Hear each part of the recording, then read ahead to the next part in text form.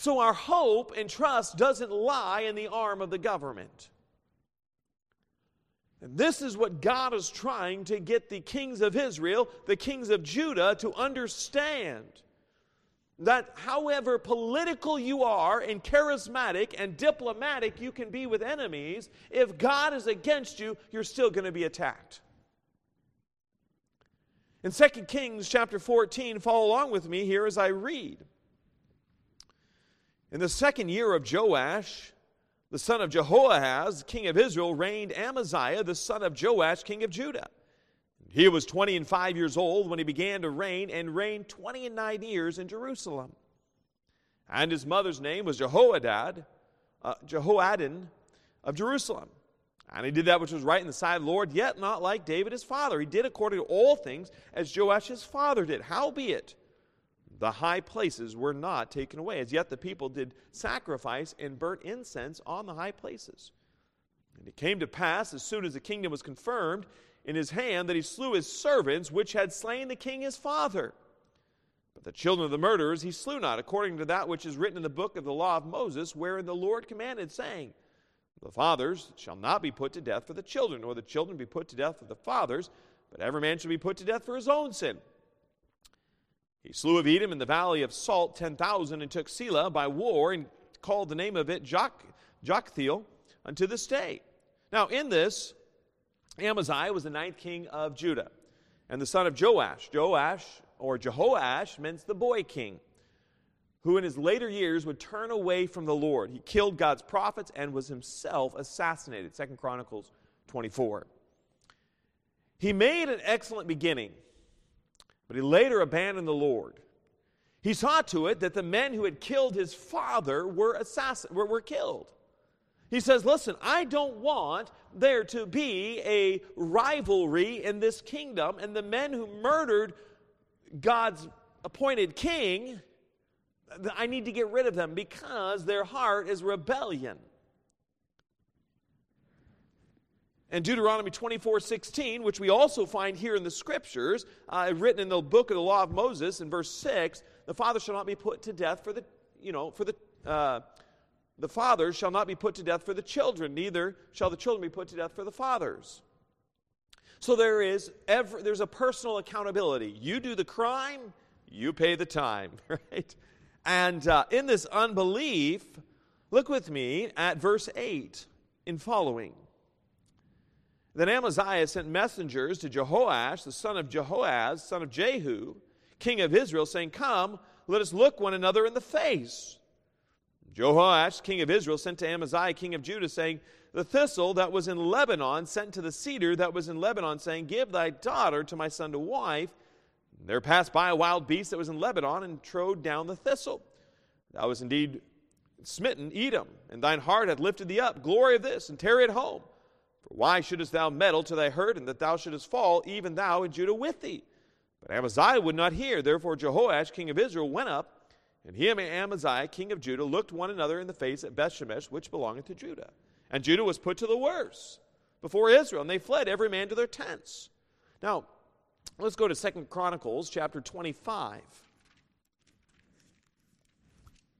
Kind of another recount of the same event. Verse 5 of 2 Chronicles 25. 1st, 2nd Samuel, 1st, 2nd Kings, 1st, 2nd Chronicles, all these historical books all together. And 2nd Chronicles chapter 25, verse 5. Moreover, Amaziah gathered Judah together and made them captains over thousands and captains over hundreds, according to the house of their father, throughout all Judah and Benjamin. And he numbered them from 20 years old and above, and found them 300,000 choice men, able to go forth to war, that could handle spear and shield. He hired also 100,000 mighty men of valor out of Israel, for 100 talents of silver. But there came a man of God to him, saying, O king, let not the army of Israel go with thee, for the Lord is not with Israel. To wit means to know, with all the children of Ephraim. But if thou wilt go, do it, be strong for the battle. God shall make thee fall before the enemy. For God hath power to help and to cast down. And Amaziah said to the man of God, but what shall we do for the 100 talents which I have given to the army of Israel? And The man of God answered, the Lord is able to give thee much more than this. Then Amaziah separated them, to wit, the army that was to come to him out of Ephraim, to go home again. Wherefore their anger was greatly kindled against Judah, and they returned home in great anger. And Amaziah strengthened himself, and led forth his people, and went to the valley of Salt, and smote the children of Seir 10,000. Another 10,000 left alive did the children of Judah carry away captive, and brought them into the top of the rock, and cast them down from the top of the rock.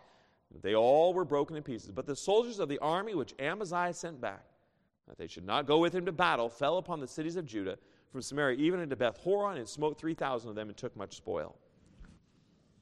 Amaziah decides to attack the territory of Edom that had been lost. And the venture was a good one. But the way he went around it was wrong. Now, when you're going into battle, or you're going into a conflict, or into a difficult situation, who you have with you is unbelievably important. Amaziah, he says, I need Israel. And God says, listen, you've asked them to be essentially your mercenaries because you've hired them to help you go to battle, but you never came to me to ask for help. His faith was in numbers. If we have a greater army than them in numbers, we will win. But that's not the case. 300,000 men, but instead of trusting the Lord, he hires 100,000 mercenaries, 400,000. But he grabbed people that were idolaters in golden calves. This whole idea of idolatry and this golden calves that we find today is analogous or similar to people whose lives are given to materialism. Money and materialism is the idol of these golden calves. It's all about wealth. It's all about money in my bank account. No, there's not necessarily anything wrong with having money. But if that is your highest trust, then you have a golden calf. There's idolatry. And that's exactly, he allies himself, he connects himself, and God calls us, don't be unequally yoked. You're yoking yourself up with those who are idolaters. And the ramifications of this, the consequences of this, is that these idolaters get angry at Judah, he says, oh, we messed up, let's follow God, and now they cause harm against you. You've yoked yourself up with those who aren't believers in God. They're idolaters. And you will suffer. But it says here, verse 8 of 2 Chronicles 25, but if thou wilt go, do it, be strong for the battle. You might win in Edom, but you're going to still be falling in battle. You lost 3,000 people. You thought you trusted in numbers, you trusted in money, you trusted in material resources, but you didn't just trust God. You didn't go to God for the situation. Is it a good idea or not? The prophet here is a bit sarcastic as he's talking to the king, but he makes his point. One of the recurring problems in Israel's history as a whole is forming alliances. And alliances with those who are ungodly. If you're going to start a business and your partner in business is an unbeliever, you're going to have a different worldview. If you enter into marriage with someone who's not a believer, and you're not, I understand sometimes someone gets saved in a relationship and then the other isn't saved. I'm not saying separate. You have to stay together. But if you're entering into a relationship and the other person is not a believer and you know you are, you're entering into an unequally yoked situation. And I guarantee you will have a lot more heartache. And this is what God calls us to do. I don't want to enter into putting myself under the authority of someone in a covenant or an alliance who is not for God, who is not faithful to God. Sometimes it might be a person who is a professing Christian, but their direction from God is away from God, and your direction is toward God, and I guarantee you they're going to help pull you down. We think, well, I'm pretty strong, I can handle this. No, it's very hard. When the wave, have you ever gone out in the ocean? Or into and there's waves coming in? You might even be on a big boat, and you're out on the water. I mean, I remember one time, this is maybe a minuscule, but there's times you can be on some of the lakes around here, and that wind picks up, and man, there's some swells. Nothing like on the ocean, but there's some big swells. And you might be on a decent-sized boat, but that boat is getting rocked around, tossed around like it's nothing. And I guarantee when you yoke yourself up with the ungodly, you're going to get rocked around. And Solomon married heathen wives, 700 wives, 300 concubines, and it tells us that they took his heart from God. King Ahab marries Jezebel, a Phoenician princess and worshiper of Baal. And that would bring great shame. And King Jehoshaphat would ally with Ahab to fight the Syrians, and he was almost killed. Jehoshaphat also entered into business partnership with King Ahab.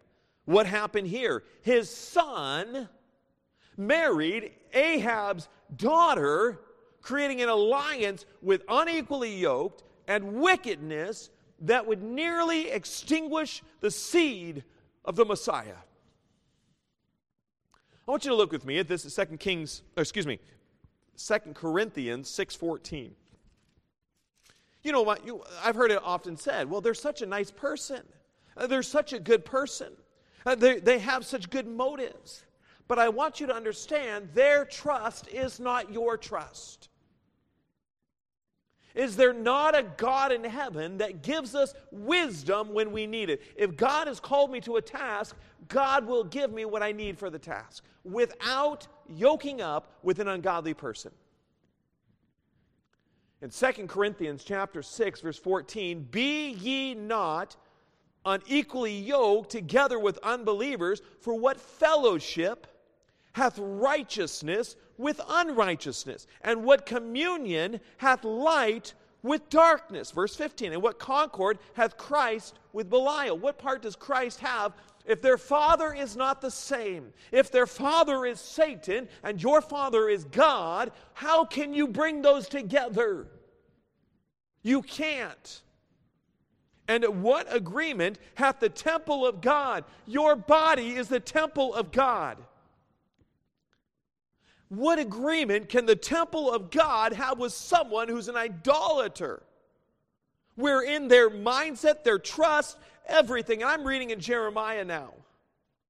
And you want to know something? It has been unbelievably, it's been so enriching here in Jeremiah. And I want to show you something here in Jeremiah as a mindset of what Jeremiah is preaching. In Jeremiah chapter 6, this is a little outside of my lesson here, but I think it ties in very well. Someone who is an idolater has put their trust in something that is not real.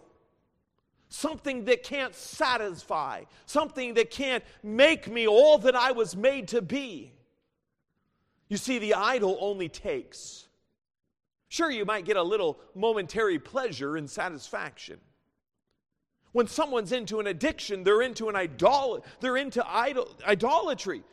Because they're saying this, I've heard people say, well, I needed this because I needed a little bit of pleasure. I needed a little bit of relief. And God's called me, come to me for your refuge. Come to believers that'll help lead you to Christ for hope. You see, addictions and whatever else we put in our lives is an idol saying, this is going to solve my problems, or this is going to numb my problems. But it's an idol, and the idols will always have negative consequences every time. In Jeremiah 6:19,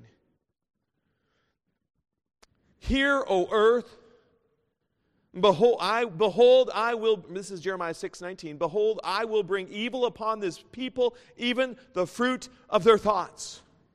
Because they have not hearkened to my words nor to my law, but rejected. He's saying, Israel and Judah, you've rejected my thoughts. I'm going to send evil, and I'm going to send the fruit of your thoughts. Hey, this whole mental health decline, a nation of mental decline because we're idolaters. We have said, I'm going to yoke myself up. I'm going to make myself wealthy and comfortable, and I'm going to have the good life here, but I'm not going to trust the Almighty God who created this earth, the Almighty God who made me, the Almighty God who gave me abilities and strengths. No, I'm going to trust in the wealth and the structure and all of the comforts of life here. And every time we do that, every time you see this in Scripture, this unequally yoked, it's always pain. Always. It's only a matter of time. It's not by imitating the world and uniting with the world, but by being different from the world that we manifest the power and the grace of God and accomplish His will. In 2 Chronicles chapter 25.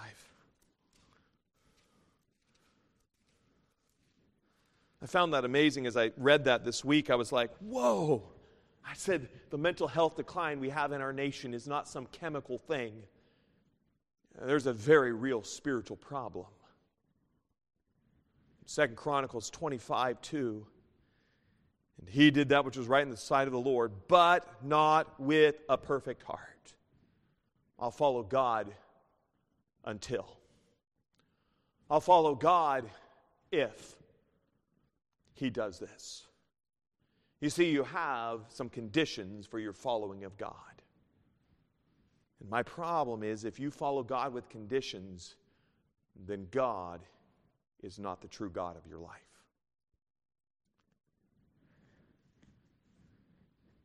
The king was unwilling to send the mercenary home because it would have meant forfeiting the 100 talents of silver.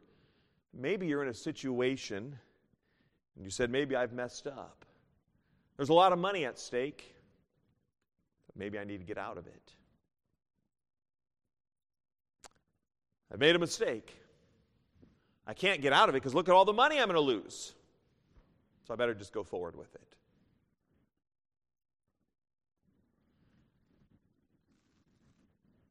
Yes, there might be some loss of funds. But if you're out of the will of God, continuing to try to save that money, you're saying that money is the God of your life. God can replenish money.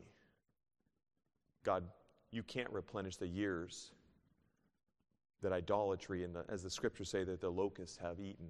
You can't replenish those. You can't get those back. Matthew 6:33, seek ye first the kingdom of God and His righteousness, all these things will be added unto you. The prophet wisely replied that God could give him much more if he would only trust God and obey His will. If we would seek the Lord's will before we rush into disobedience, we would avoid a great deal of trouble. Now, you might change your mind, decide to obey the Lord. There's still some consequences. Unfortunately, in this situation, the soldiers returned to Israel and they're really angry. He paid us, and we want to kill. They're bloodthirsty. They're idolaters. They don't have any desire for the things of God. They wanted money, they got it. And they wanted blood, and they couldn't get it. So they're going to get it their own way. That foolish king, he just stood us up. You know, in Proverbs 3, 5, and 6, trust the Lord with all thine heart, and all thy ways acknowledge, and lean on to thine own understanding in all thy ways. I'm messing it up. I don't know why this morning. I know that verse. But anyways, let's look at Proverbs 3. My mind right now is... anyways, it's good. Trust in the Lord with all thine heart, and lean not to thine own understanding. Amaziah trusted his own understanding. This is going to make me wealthy. This is going to make me comfortable. This is going to put me in a right position.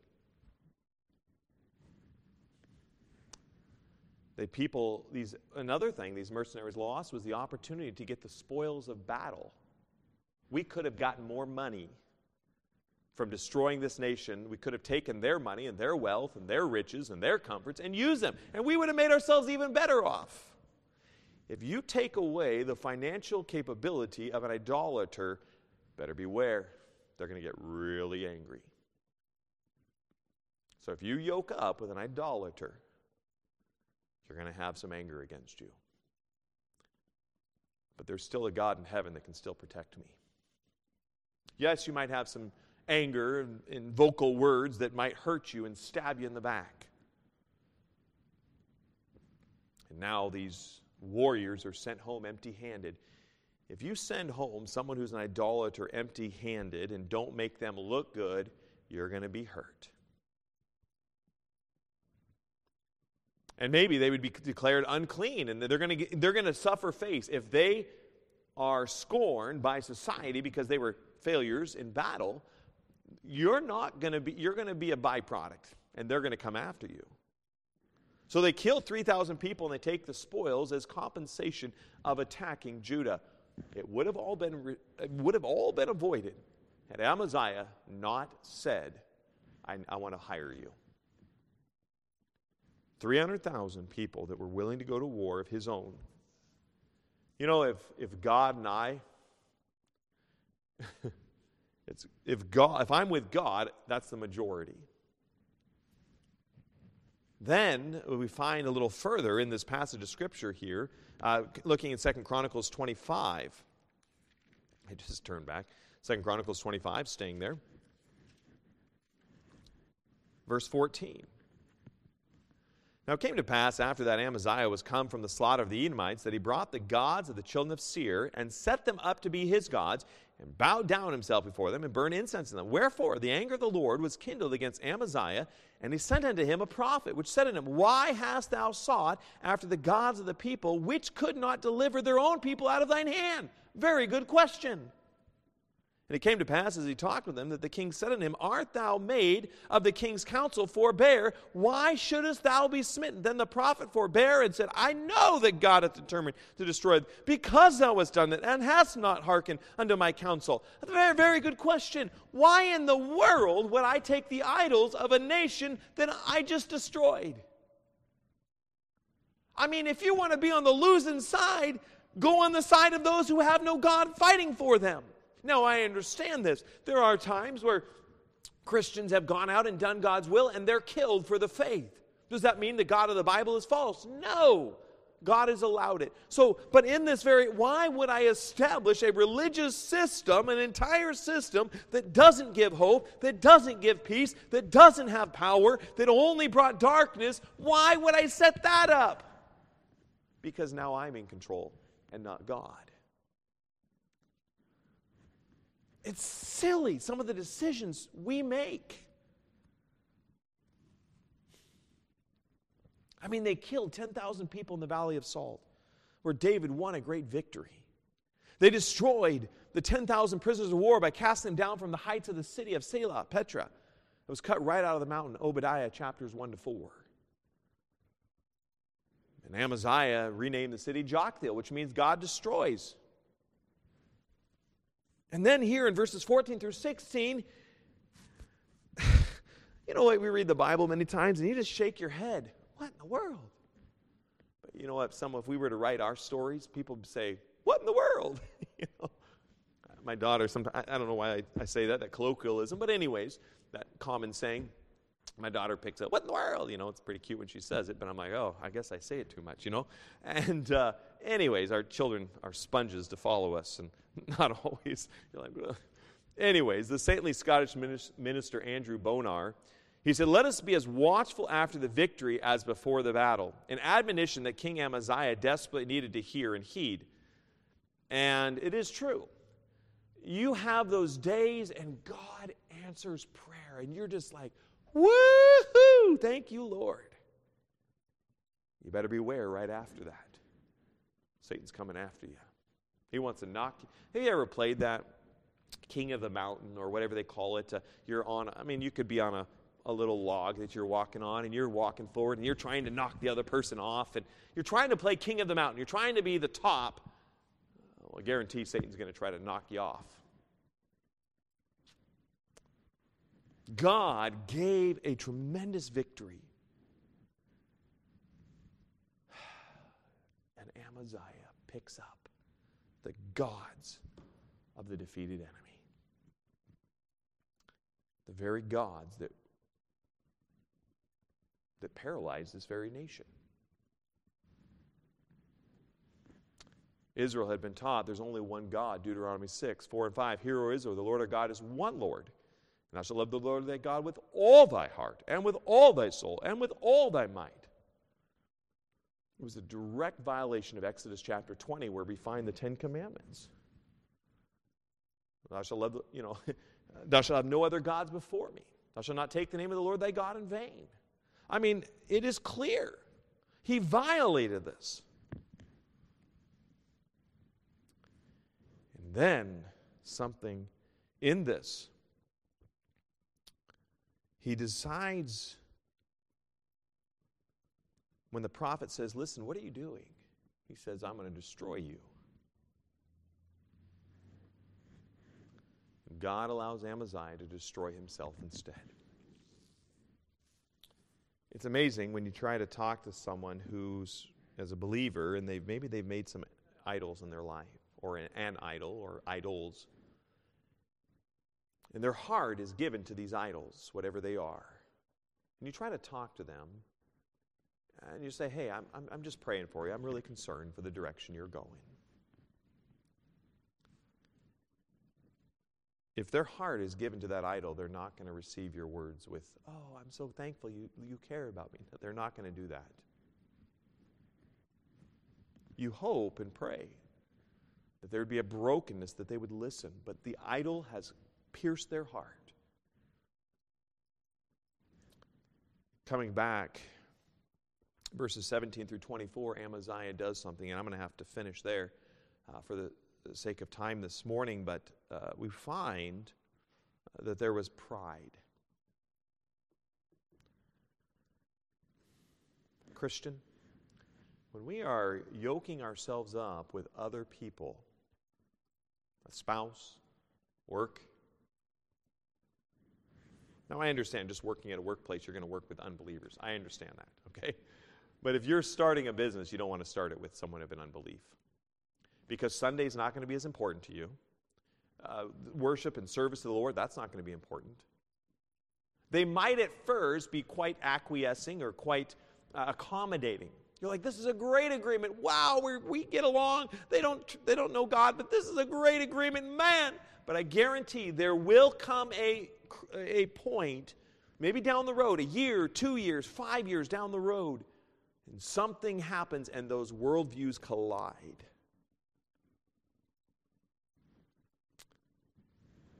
In addition, if you yoke yourself up with unbelievers, their unbelief will have an effect upon your children, if you have children. Because you're saying to your kids, it's okay to make my most intimate friendships with those who don't love God. And that's exactly what happened with Jehoshaphat. He was friends with Ahab, and then as you hang out with friends, those kids begin to hang around these unbelievers, and their idolatrous ways will steer the heart that God isn't good, but the world is good. And I'm not saying that we need to engage the world, and we need to tell people about Christ, and we need to be friendly. But there also ought to be some separation between light and darkness. And I'm not saying we're living in a little, I'm gonna protect myself from all the...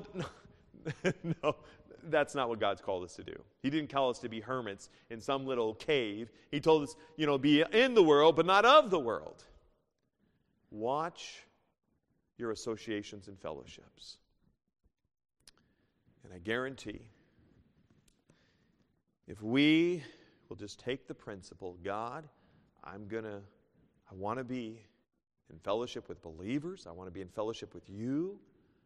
Please help protect me from associations that will steer my heart and the heart of my children away from the God who bought my soul for eternity. As you think on these truths this morning, I trust you would, if there may be any associations in your life, and you're like, maybe I've messed up, you'd ask God for wisdom.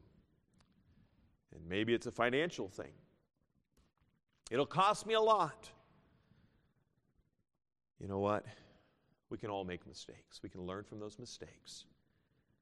And we'll say, God, I don't know how you're going to repay, but I'm just going to trust you. One last illustration, I'm done.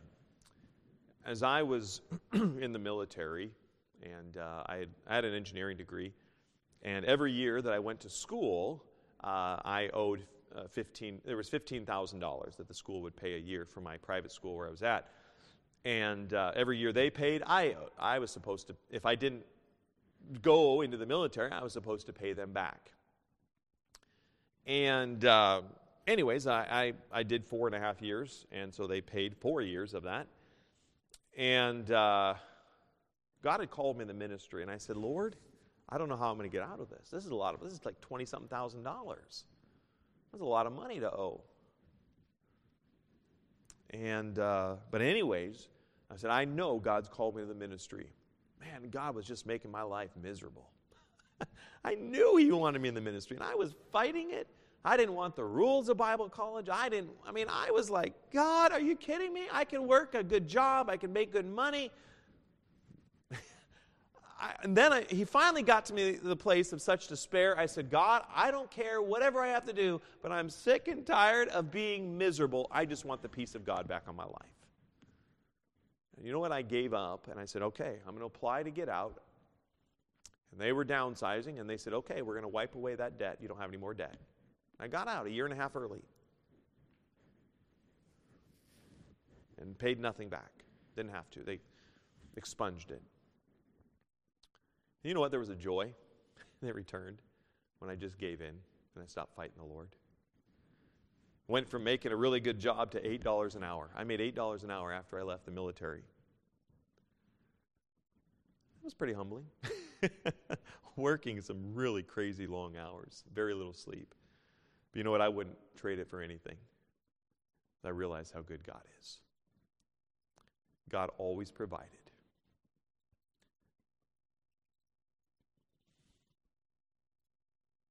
I would have never known the closeness of God had I not given that up, my own will. It's worth it to serve God. It's worth it to put Him first. Don't yoke yourself up with those that don't love the Lord. And you might say it makes sense right now, but down the road, the heartache that comes, it's not worth it. Christian, let's not lean to our own understanding. Let's simply trust the Lord. Let's pray. Dear Heavenly Father, Lord, I just yield this day to Thee. I thank You for Your grace, and I thank You for the power of God's Word. Lord, I want to thank You for the troubles and struggles You put in my life to steer me away from my own folly. Lord, I didn't deserve it. But I'm so thankful for the love that You had to make life miserable, to bring me to the place of brokenness where then You could say, now I can do something with You. And Father, I yield this morning to Thee. I love You. And I pray as we come into the 11 o'clock hour, we again speak on prayer. That, Father, our hearts would realize how much I just need You. God, You take over, and we'll follow. Thank You for Your grace. In Jesus' precious name I pray. Amen. God bless you.